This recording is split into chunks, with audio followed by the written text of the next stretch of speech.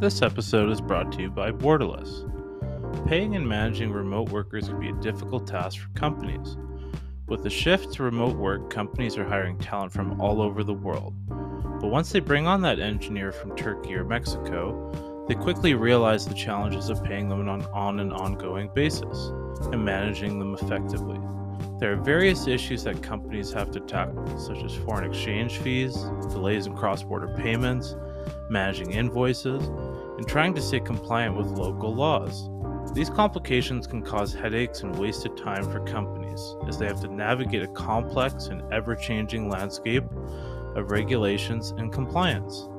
The process of paying and managing remote workers can be time-consuming, costly, and difficult to keep up with. It can also be a major distraction from the company's core business operations. That's where Borderless comes in. Their extensive experience in worker payments and contractor management has simplified this process for companies. They take away all the complexity of managing international contractors, allowing companies to put their contractor or employee on their platform and handle everything else. They take care of paying global workers and drafting local compliant contracts, so companies can focus on what they do best. They also include the communication, task management, and compliance. And the best part? Borderless offers real-time payment to contractors in over 150 countries across the world, allowing contractors to access their funds quickly and easily. Their SaaS business model offers competitive pricing, with a monthly fee of $39 per contractor or $399 per employee. Don't let managing remote workers hold you back any longer. Let Borderless be your global workforce management solution at hireborderless.com. That's hireborderless.com.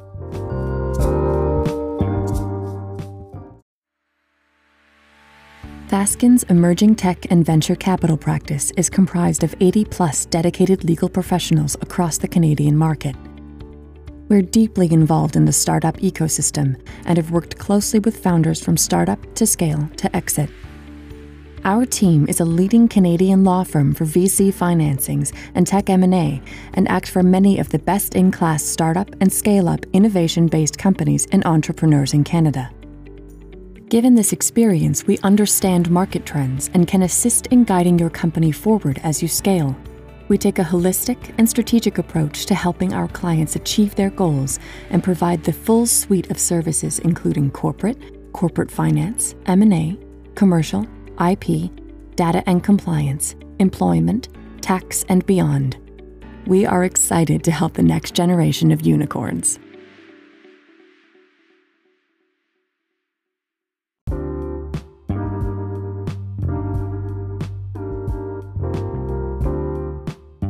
Hello, and welcome everyone. I am Evan McCann, and this is The Hard Part. This show is a deep dive into the strategies, founding stories, and behind-the-scenes insights from Canada's top founders, investors, and leaders.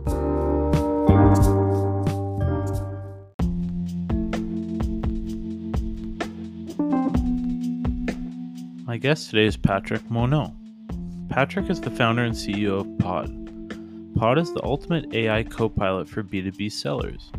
In this episode, we discuss Patrick's time at Fueled by McKinsey, how Pod competes in a busy sales tech market, what it is like to sell to salespeople, solo versus multiplayer user experience, how to have focus when building product, and the strategy behind their last raise from Bling Capital and go-to-market angels.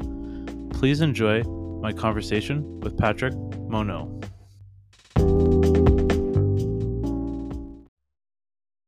Patrick, I'd like to start with your time in university. So you went to Polytechnique in Montreal, you did engineering physics, and then you jumped into consulting after.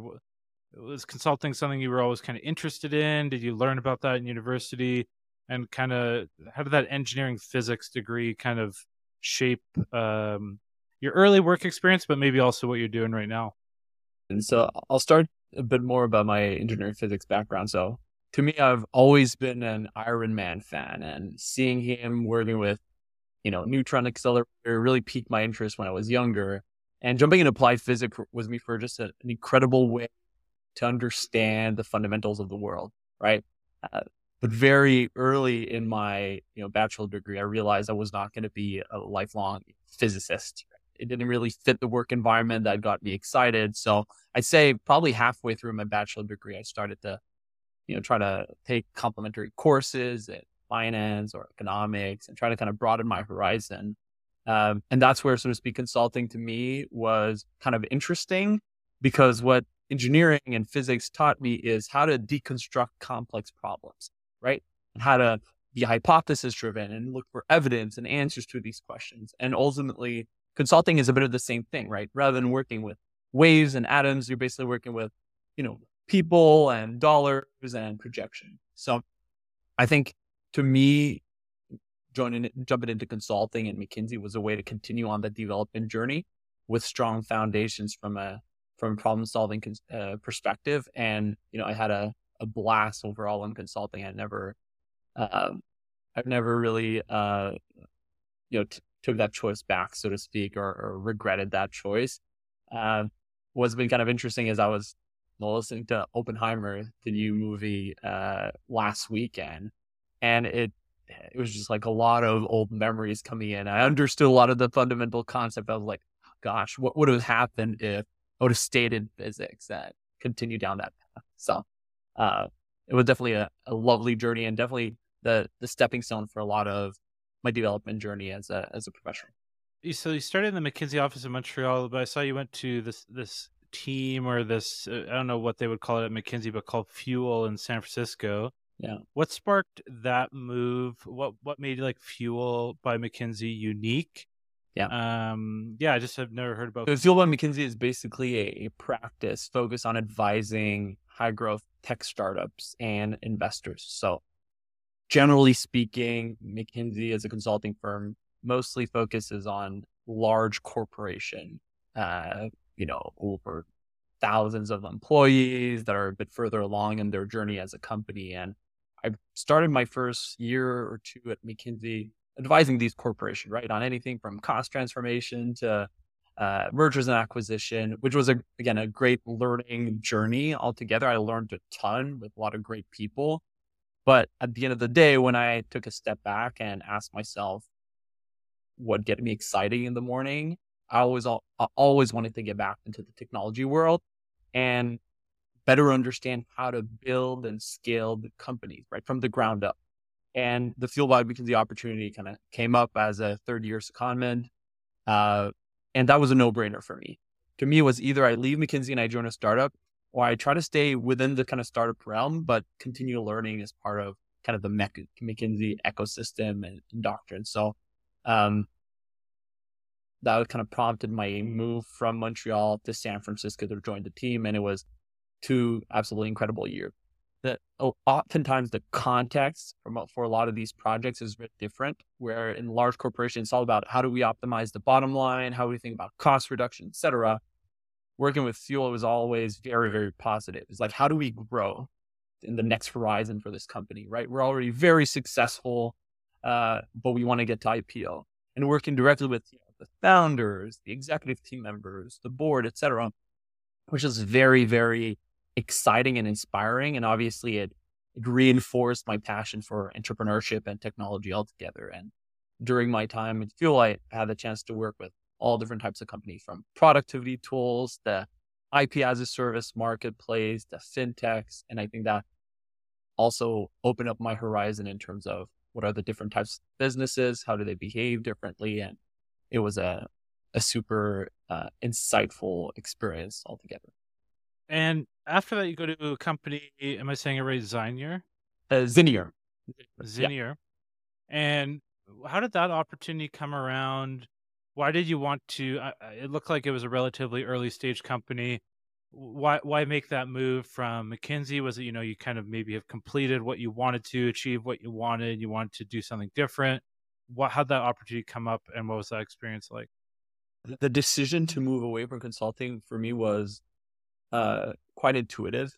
I felt like in consulting, I had learned a lot of concepts and theory to some extent, and did a lot of market research, etc. But the big piece that was missing for me was just hands-on experience, rolling up your sleeve and getting things done, and being able to see through a project from from strategy all the way to implementation and postmortem, so to speak. I think there's a lot of benefits you can get as a professional to doing the full life cycle of a project. And I was not a career consultant. I knew that. I knew that in the long term, I wanted to become an entrepreneur. So I had tapped out, so to speak, of what McKinsey could bring to me. So to me, Zenir, which was at the time a Series B, Series C startup, was kind of the perfect experience. So jump in, have an impact, work with great people, continue learning, and continue applying a lot of the great things I'd learned in McKinsey. How the opportunity came about. It was funny, actually. The McKinsey network is a relatively broad network at this point. I had connected with, I think, a few months before leaving the firm, with an investor, just picking up his brain, growing the network, getting to understand, what he did for McKinsey. And he was actually on the board or one of the investors of Zenir. So he introduced me to the CEO. The CEO, Arca, was looking for, someone with my skill set, basically a jack of all trade, willing to jump on any live grenade within the company. And, a few weeks afterward, I decided to jump on board. It was a funny timing altogether. It was at the beginning of COVID. So some people could say that it wasn't the best timing to job search, but, I was pretty bullish on, joining a startup and, getting some hands-on experience. I'm always very interested, so I guess it's kind of like maybe the genesis story of Pod, but so you'd moved to Zenir and you're having a great experience there. Do you see kind of a gap on the sales side for that particular company? Are you meeting other people that have this issue? Did you have the issue firsthand? I always am very curious of how folks kind of come up with the original idea and then kind of get the business into motion there. I think I've been immersed in the world of go-to-market pretty much my whole career, right? At McKinsey, especially during the last 2 years, I was doing a lot of go-to-market strategy and product strategy work with tech organization, like I mentioned. That gave me a very good, I'd say, high-level understanding on how a revenue engine was built and how to optimize it from a leader's perspective, so to speak. While I was at Zenir, I basically had two roles, right? My first year was doing a lot of biz ops and go-to-market ops work. The second year was doing product for the company. While doing go-to-market ops, I had the chance to dive deep into sales ops, sales enablement, sales strategy, but also selling, right? Working side by side with account executives and business development representative to better understand their workflows, the tools that they were using, the challenges that we're facing, and how we could ultimately help them to be more performant or be better at selling. So that gave me a very good firsthand understanding of potentially a problem at stake. And I think that's what stemmed ultimately my, the problem, or where I identified the gap for, that was a genesis for Pod. I think as a fundamental problem, what we realize is that account executive, first of all, spend a lot of time on non-revenue generating activities. They spend a lot of time on admin work, right? They're overwhelmed with tools and information and processes being thrown their way. And as a result, they spend 3/4 of their day on non-selling activity. That gets in the way of selling, obviously. But what we realize over time is that rep productivity is a known issue. People for the past 10 years have kind of thrown the whole kitchen sink of solution tools at it. And it's not really making a meaningful difference, right? Or at least not positively impacting it to the level that people would expect it. A more fundamental unaddressed problem that we've uncovered is that account executives make a lot of avoidable wrong decisions, and they lose deals because they lack the actionable information and the guidance to know how to push deals forward. It's a result of having a lot of information and very little guidance at the end of the day. They have 30, 40, 50, sometimes 100 deals in their pipeline. And the ultimate moment of pain that we saw is it's Monday morning. I'm in front of my pipeline and I don't know what to do. I don't know where to start. Some of my deals are further along than others. Some of them are stuck. But I don't have the necessary information for me to make proper decision and be able to push deals forward down the pipeline. So I think that for us was kind of a key problem that ultimately if solved appropriately, would lead to incredible increase in performance by individual contributors, but also have impact for company-wide growth. And it's more important than ever today, as a lot of sales leaders are trying to do more with less because of the budget cuts, the layoffs, the recession. They need all the help they can get to be able to continue growing companies at a pace that they expected. How do you think about guidance, right? Like, is it using, best practices across, you know, what you've seen in other companies? I guess I'm just interested in like where these best practices kind of come from. Is it based off just like the particular company and who's the best performer and getting people on the same level as them? How did you really think about that? A key term that stuck with me from very early on is kind of the concept of internal benchmarking. So we don't go into the market as salespeople assuming that we know what best practice is. Every company is different, every product is different, every sales process is different, every individual and client is unique, right? So I think the worst thing that we can do is coming and be very prescriptive and say, hey, this is best practice, you should do that. I think that's dangerous. It's a slippery slope because you're most likely wrong. And from a product perspective, if you're wrong, we're using kind of AI or analytics, well, trust is broken, and then people are not going to trust any of your recommendation or insights down the line. So I think our approach has been very much as look at their data, right? Look at data that is available and try to identify winning trends or infer what best practice is for that specific company. So I'll give you a very simple example of what that looks like. Leveraging technologies like large language models, as well as more traditional ML models like predictive analytics, clustering, etc. So one thing that we do working with some of our sales teams and sales organization is we look at their history of deals, right? Connecting with their sales force, we have access to a ton of information, very helpful information about deals, the nature of the deals, the activities, etc. By looking at the history of deals, we're actually able to, first of all, do some clustering and identify groups of deals that have similar characteristics, that are similar in nature, right? Because even within an organization, not all deals are the same. They don't behave all the same. You're not selling to the same people, the same product. So first thing is like, let's create groupings of deals that have similar similar characteristics or properties or behavior, right? And then we can use some predictive analytics technology, things like causal inference on stakeholder information to be able to infer what are the types of stakeholders, whether it's their role, their seniority, their department, that are better indicators of your likelihood of closing a deal, right? We're not telling, to go back to your point, like we're not coming in and saying like every single time you should connect with a chief financial officer. We're basically looking at the data historically and say, hey, it seems like in most of the deals that closed or the deals that you won, well, these are the types of personas or individual or stakeholders that help you to potentially close the deal. And that's the extent at which we want to support AEs. We don't want to give them the absolute deterministic answer, but ultimately give them the necessary information for them to make a final call and then take action. I think that the whole concept of bridging the gap between information and action, something that as knowledge worker, I think is very, very important. It's more important than ever for salespeople. Like I mentioned earlier, they're overwhelmed with information. Initially, when I started Pod, I spoke to account executive and salespeople, and they showed me their Okta page with all their applications, and there were like hundreds of them, right? And they're like, I have all of these great dashboards, right? But I don't know what to do with it. So part of the work is how do you actually surface the relevant information for them to take action and bridge that gap, which ultimately leads to, if you're in analysis paralysis and you don't know what to do, deals are never going to move forward.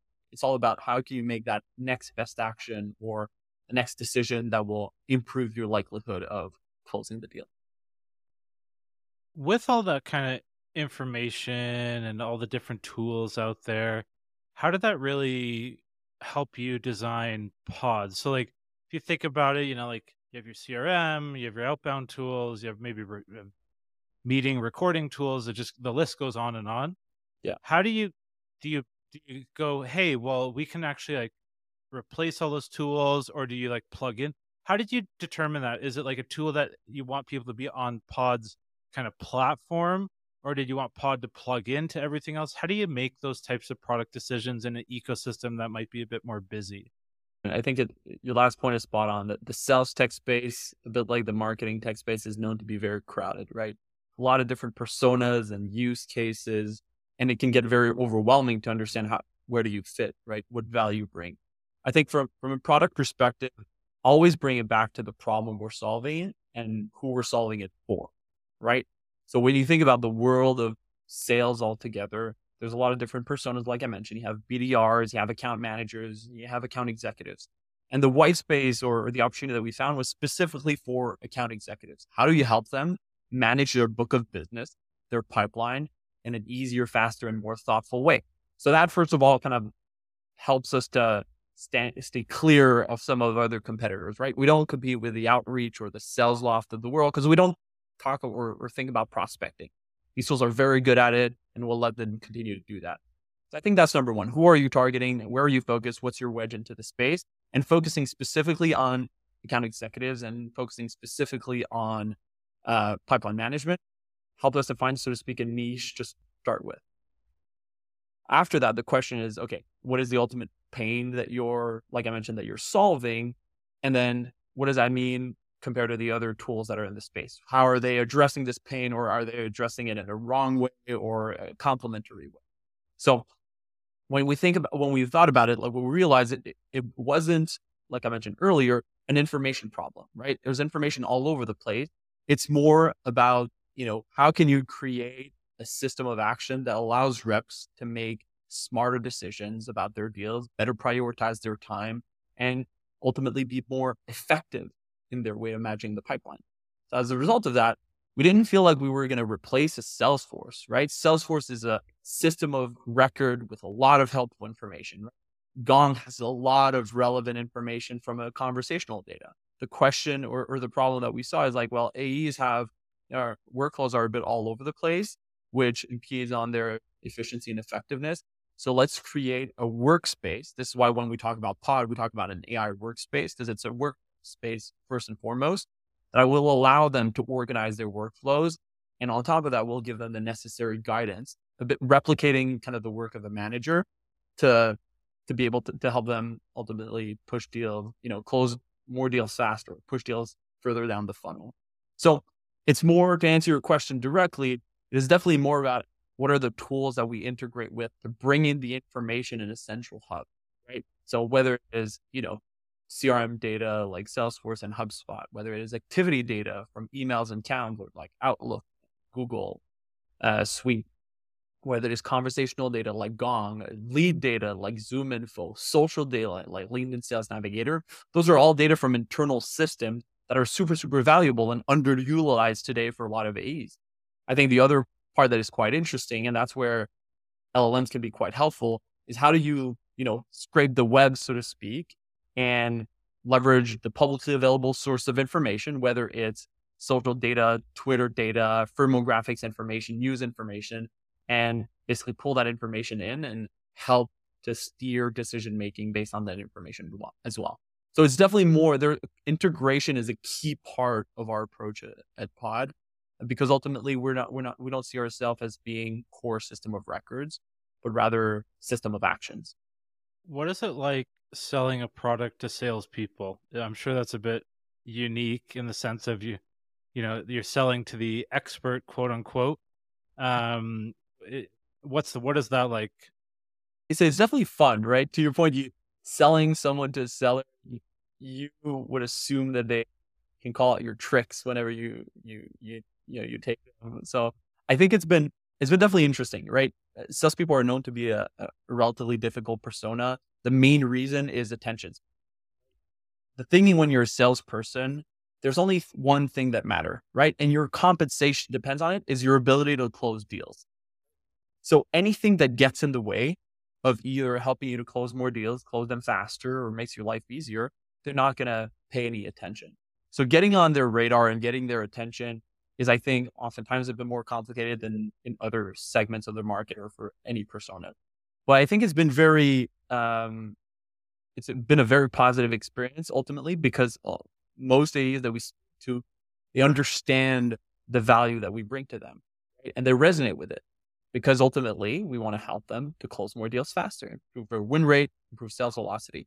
And salespeople are intrinsically entrepreneurial. Right? They're always trying to find an edge to sell better or a tool to make their life easier, etc. Not that other personas are not doing that, but salespeople, I came to realize that they have really that driven and innovative mindset in terms of how they can continue to work better, faster, smarter. So I think the conversation we've had, the number of ideas that are surfaced when we talk to either a prospect or customers are endless, which is great from our perspective, right? Because it shows that they resonate with the problem, the solution resonates with them as well, but they also have 1,000 additional ideas, right? It happens more often than not that when we have a 30-minute conversation with a prospect, we go over 15 or 30 minutes because they're like, oh, this is great. Have so many cool things in your platform today. What about this? What about that? Oh, this would be so helpful as well. So from a product perspective, there's a lot of noise that you have to filter through, but fundamentally it makes for just very genuine, interesting conversation. And so it's been fun. I've never really felt like I needed to do some hard selling to salespeople because ultimately, we're just having frank conversation and we want to help them and they welcome that help. You spoke a little bit about like the like the end product, the user experience there. I'm curious about like that initial usage of the product. So like let's say you've closed the customer and it's their first time using the platform. What is that experience like? How do you optimize for that? Because I'm assuming, hey, there's a space and you have to connect into these other platforms. How do you make that as easy as possible so someone can really get into using that product right away? There's a couple of components there, right? I think you mentioned the point about integrations. We've built our integrations in a way where an individual contributor can sign up and plug in their Salesforce, plug in their Google Suite in 30 seconds, right? I often joke around by saying that when we were first launched Pod, I got my mom to sign up and it took her 25 seconds. If you're not faster than that, there's a problem. So that's number one, right? We need to make sure that we have the data in one place and that AEs, individual contributors, can get started very quickly. And we've built the product in that way. I think you mentioned user experience. I think between the moment that they sign up and the moment that they see value, that first 5 or 10 minutes is critical, right? You talk a lot about the aha moment around kind of product-led growth tool, et cetera. Is definitely the case here as well. So we want to make sure that in the first 5 or 10 minutes of using the tool, users kind of see the value. They're like, wow, this is helpful to me. And so that will prompt them to come back the day after and start embedding Pod as part of their workflows in the day-to-day. So we've put a lot of thought into the onboarding, making it as easy as possible, but also as intuitive as possible.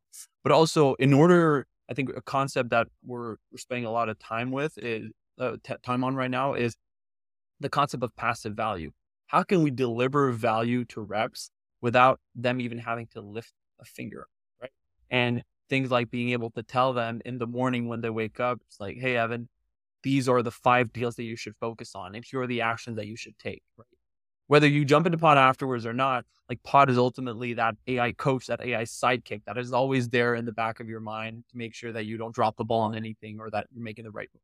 So I think those type of features that keep people engaged is what over time will drive, the retention and Pod to really become, an integral part of their workflows. And I think that's whether it's onboarding or longer term engagement, those are things that we're putting a lot of focus on. And ultimately it is rooted in having a very intuitive and easy to use user experience.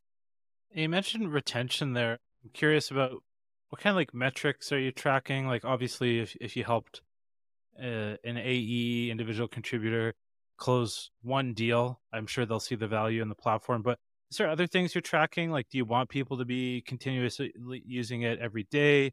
Is it more about kind of like the impact? I guess, what are you looking at and what's the most important thing for you? I think the great thing in sales is that from an ROI perspective, it's relatively simple.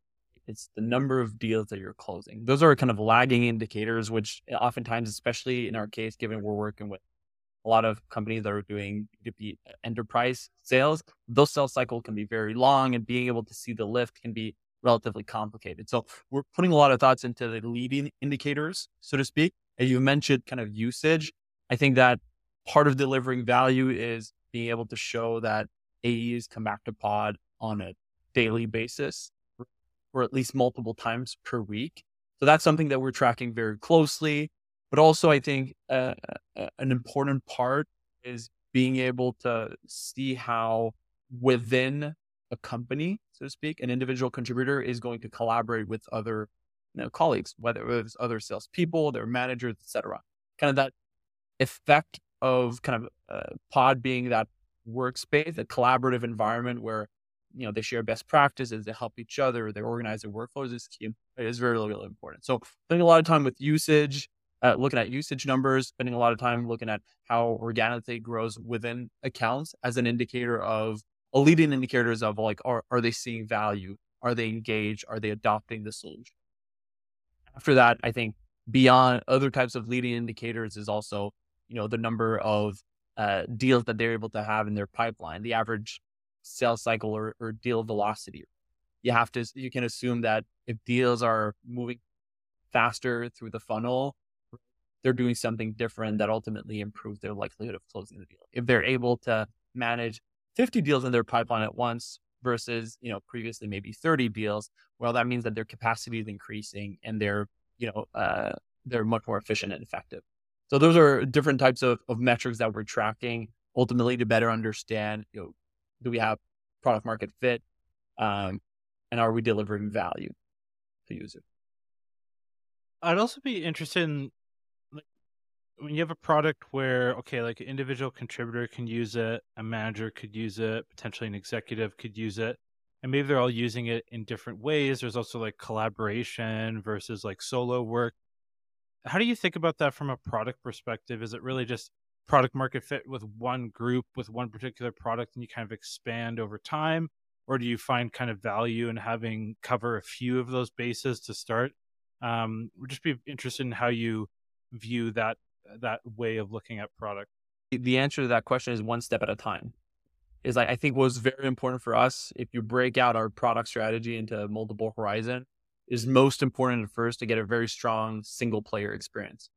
For an AE, even if he or she is alone on pod, can see tremendous value, right? And I think that's where we started. This is where we're putting a lot of effort, focusing on the AE specifically as a persona, because this is where we ultimately found the most white space or opportunity. Right? There's a lot of tools built for management as a whole, whether it's the like you mentioned earlier, the Clary, the Lego, the BoostUp.ai, which are doing a great job for forecasting, right? We're focusing on AEs first and foremost. So single player experience, most important.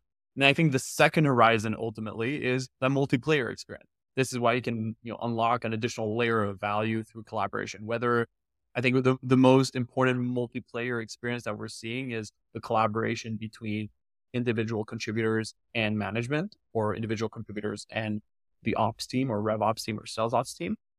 Not that salespeople don't really collaborate between each other, but they typically have their territories or their book of business, and it's kind of mutually exclusive.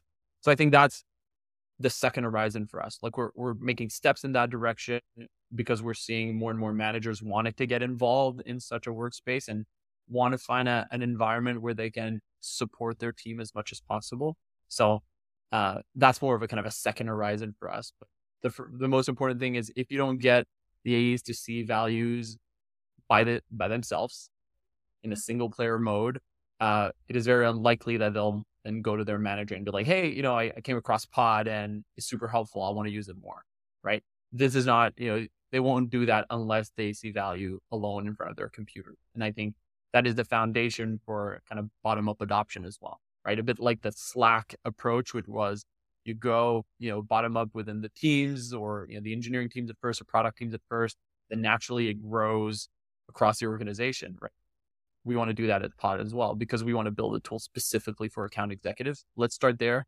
Let's get them to be kind of our advocates, evangelists, and then naturally we'll grow within the organization and ultimately, sell enterprise deals to chief sales officer or chief revenue officer. I guess the question is a bit more focused on, product on that solo player look at things and like how deep you want to go. Obviously, you're that kind of coach, that AI assistant. how deep do you want to go with this? Do you want to get it to the point where, it's writing emails for people? It's like, say this on a phone call. Like, are you looking at it like that, that it's like so deeply embedded that an AE like cannot like live without pod? The danger when building a lot of the many entrepreneur make when they build new technology is they spread themselves thin, right, across different use cases, personas, etc. And I had a mentor back at McKinsey who said, if you're trying to be everything to everyone, you'll be nothing to no one. Right. And I think that really stuck with me. So I think it is, to answer your question, we want to go deep, right? Deep in terms of the AE experience, because we think it's such a complex, convoluted process that there's many different use cases. But before going on to try to solve the needs of a different personas, we want to go deep with AEs, whether it is to help them to better prioritize which deals they focus on a daily basis, to help them to better predict what are the actions to take that will help to push deals forward through the funnel, to help to highlight compelling events on contacts and accounts and signal, key events about a company that'll help them to better tailor their messaging. Those are all different use cases within the AE world that will that we prioritize first and foremost. Because I think in those type of tools, if you're shallow in the type of features and functionalities, I think a lot of users will see right through it, and ultimately they're gonna not they're not going to experience as much value as they expected, and you're going to fall short. So I think it is important for us to explore many different use cases within the AE world before moving on to other things. If we could discuss your last raise, and as much as we publicly can talk about, but you raised from Bling, some other go-to-market angels. How do you run that process? And why that focus on go-to-market angels? Is that just more insights into how the product should be built? Greater connections, making sure you're solving the right problem. If you could just chat a bit about the process as much as you can there. Yeah, absolutely. I think before sharing anything about the process, I think it was important for us to be clear about who we wanted to partner with, right? I see raising capital as being a partnership, right? Not a unidirectional kind of relationship of, money going one way to another. So we wanted first and foremost to get people that would jump in, obviously with capital, but as thought partners, sounding boards that could bring something to the table beyond just money. And to answer your question about kind of the go-to-market angel operators, like I spoke to a variety of different angels. Like the one that had experience in the sales world and the revenue world understood the problem, and they had a strong perspective, and they had ideas, etc. And those are the type of people that, as a founder, I want to surround myself with. Right? These people that can add a lot, bring energy to the table, ideas, help to continue pushing the company forward in the early days, which is very important, but throughout the life of the company. So I think that was kind of number one. We wanted to find investors, whether angels or institution VCs, to do that. And obviously, part of the process, without going into too many details, is all about being able to get introduced to investors. So I was lucky to have a network of friends, of mentors, of former colleagues that were in the VC space. And I had the chance to talk with a number of different investors. And we were lucky to get introduced to Ben Ling and Kyle Louis at Bling Capital. And for the very first conversation, we saw that it was going to be a very good fit, right? They understood the space. They had been in operators or founders themselves, and very quickly, it became a very productive conversation of not just inquiring about the business, but think about what the business could be or what it could grow to become. And I think that's ultimately one of the main reasons why we decided to partner with Bling, but why we're very happy with the work we're doing. We were one of the first company to join their fellowship program. Right? Fellowship program is a bit of I like to call it a cohort of one, but it's basically a kind of an accelerated LAC program where they work very closely with you. They have a strong product council. They have a lot of resources and, best practices and playbooks to help you, execute. So I think it's been over the past, at this point, around 6 to 12 months working with them. It's been super, super valuable. And we're very excited about, continuing the journey with them. being in the Bay Area, San Francisco, building down there.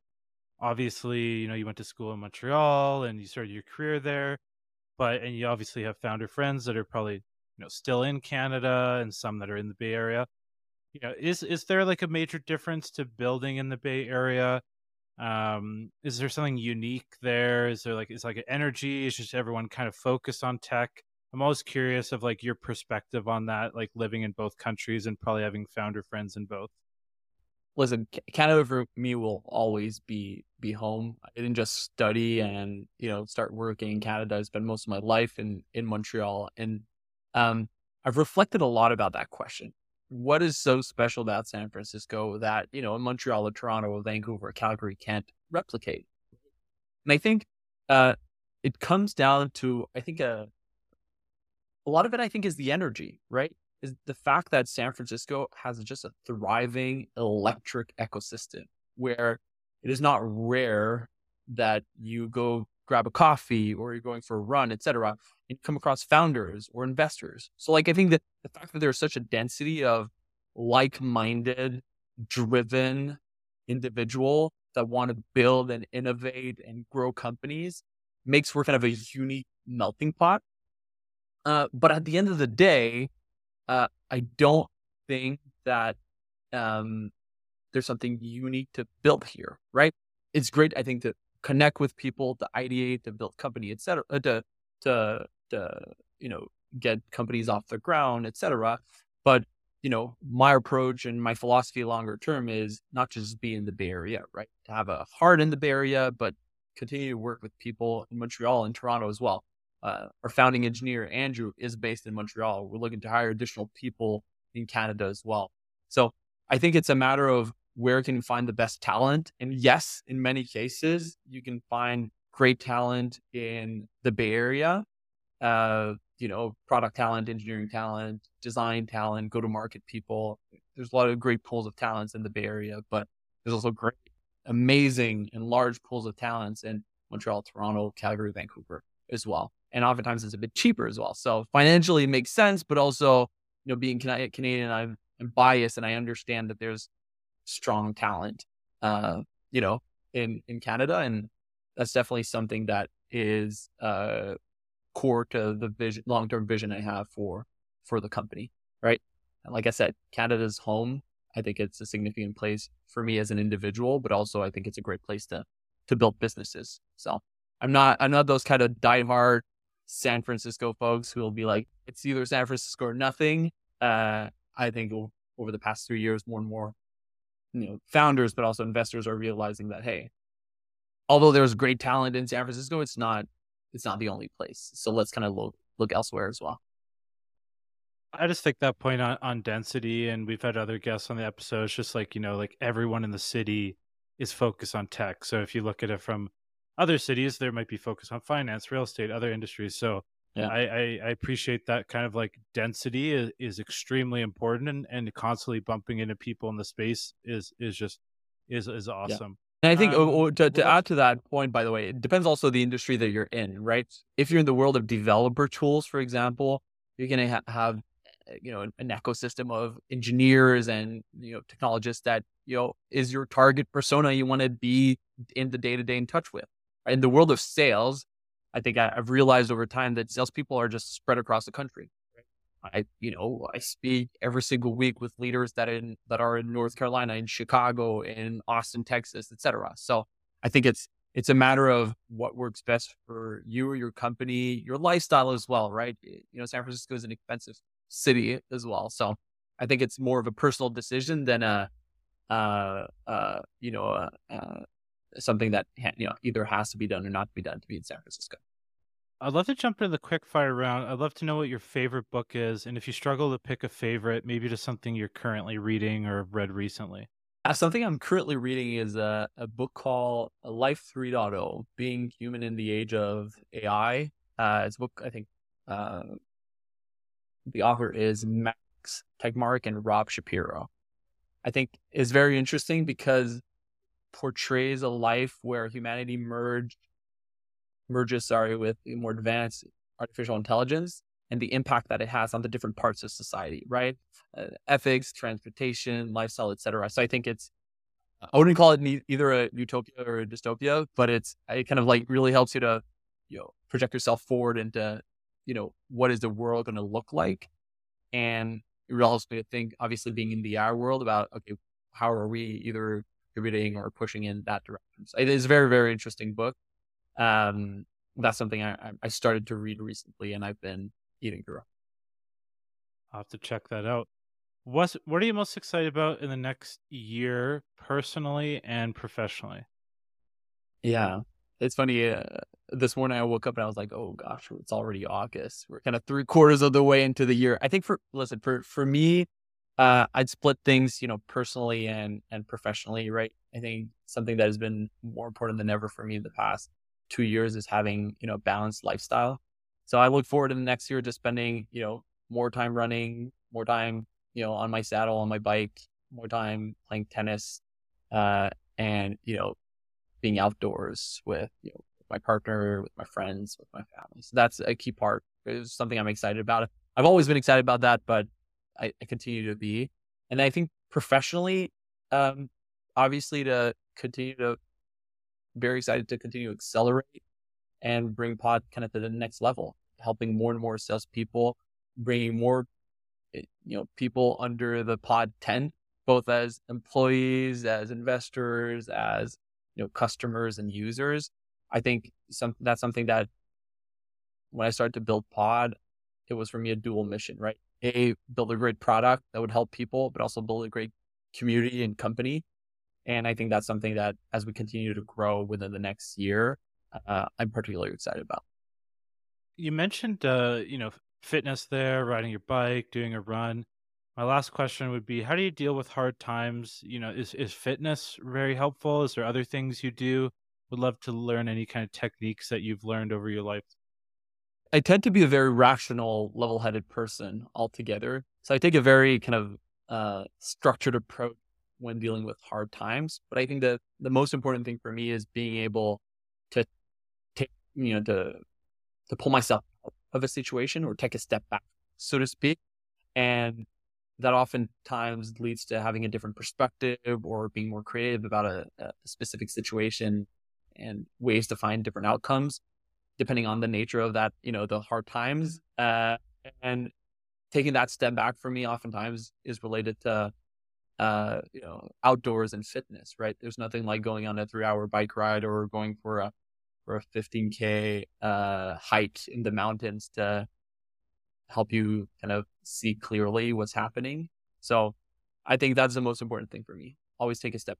And things might change and might not change, but if you kind of go down a rabbit hole, things get very cloudy in your mind, and it's way more difficult to find a way out of a tough situation, whatever the nature of it.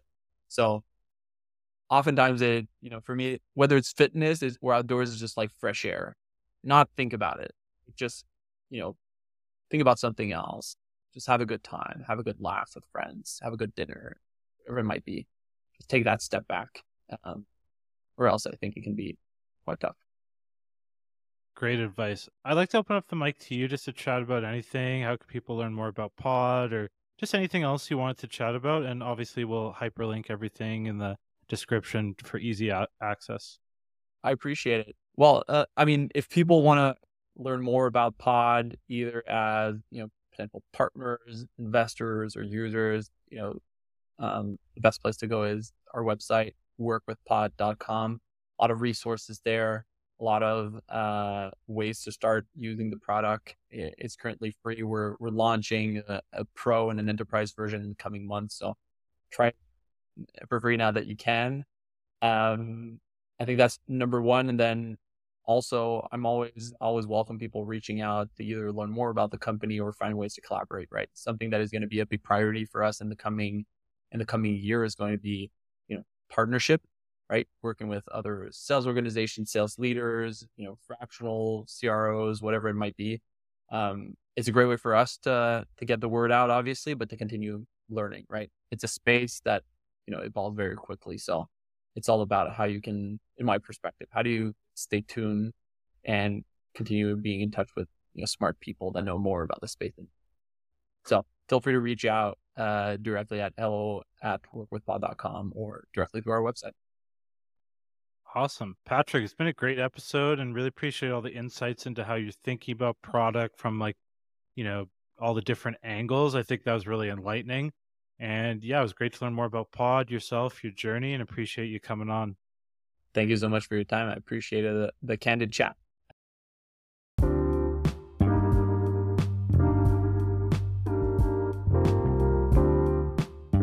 If you enjoyed this episode, feel free to subscribe, share with friends, and reach out with guest suggestions. Make sure to follow me on Twitter, LinkedIn, and subscribe to our newsletter on Substack to keep up to date.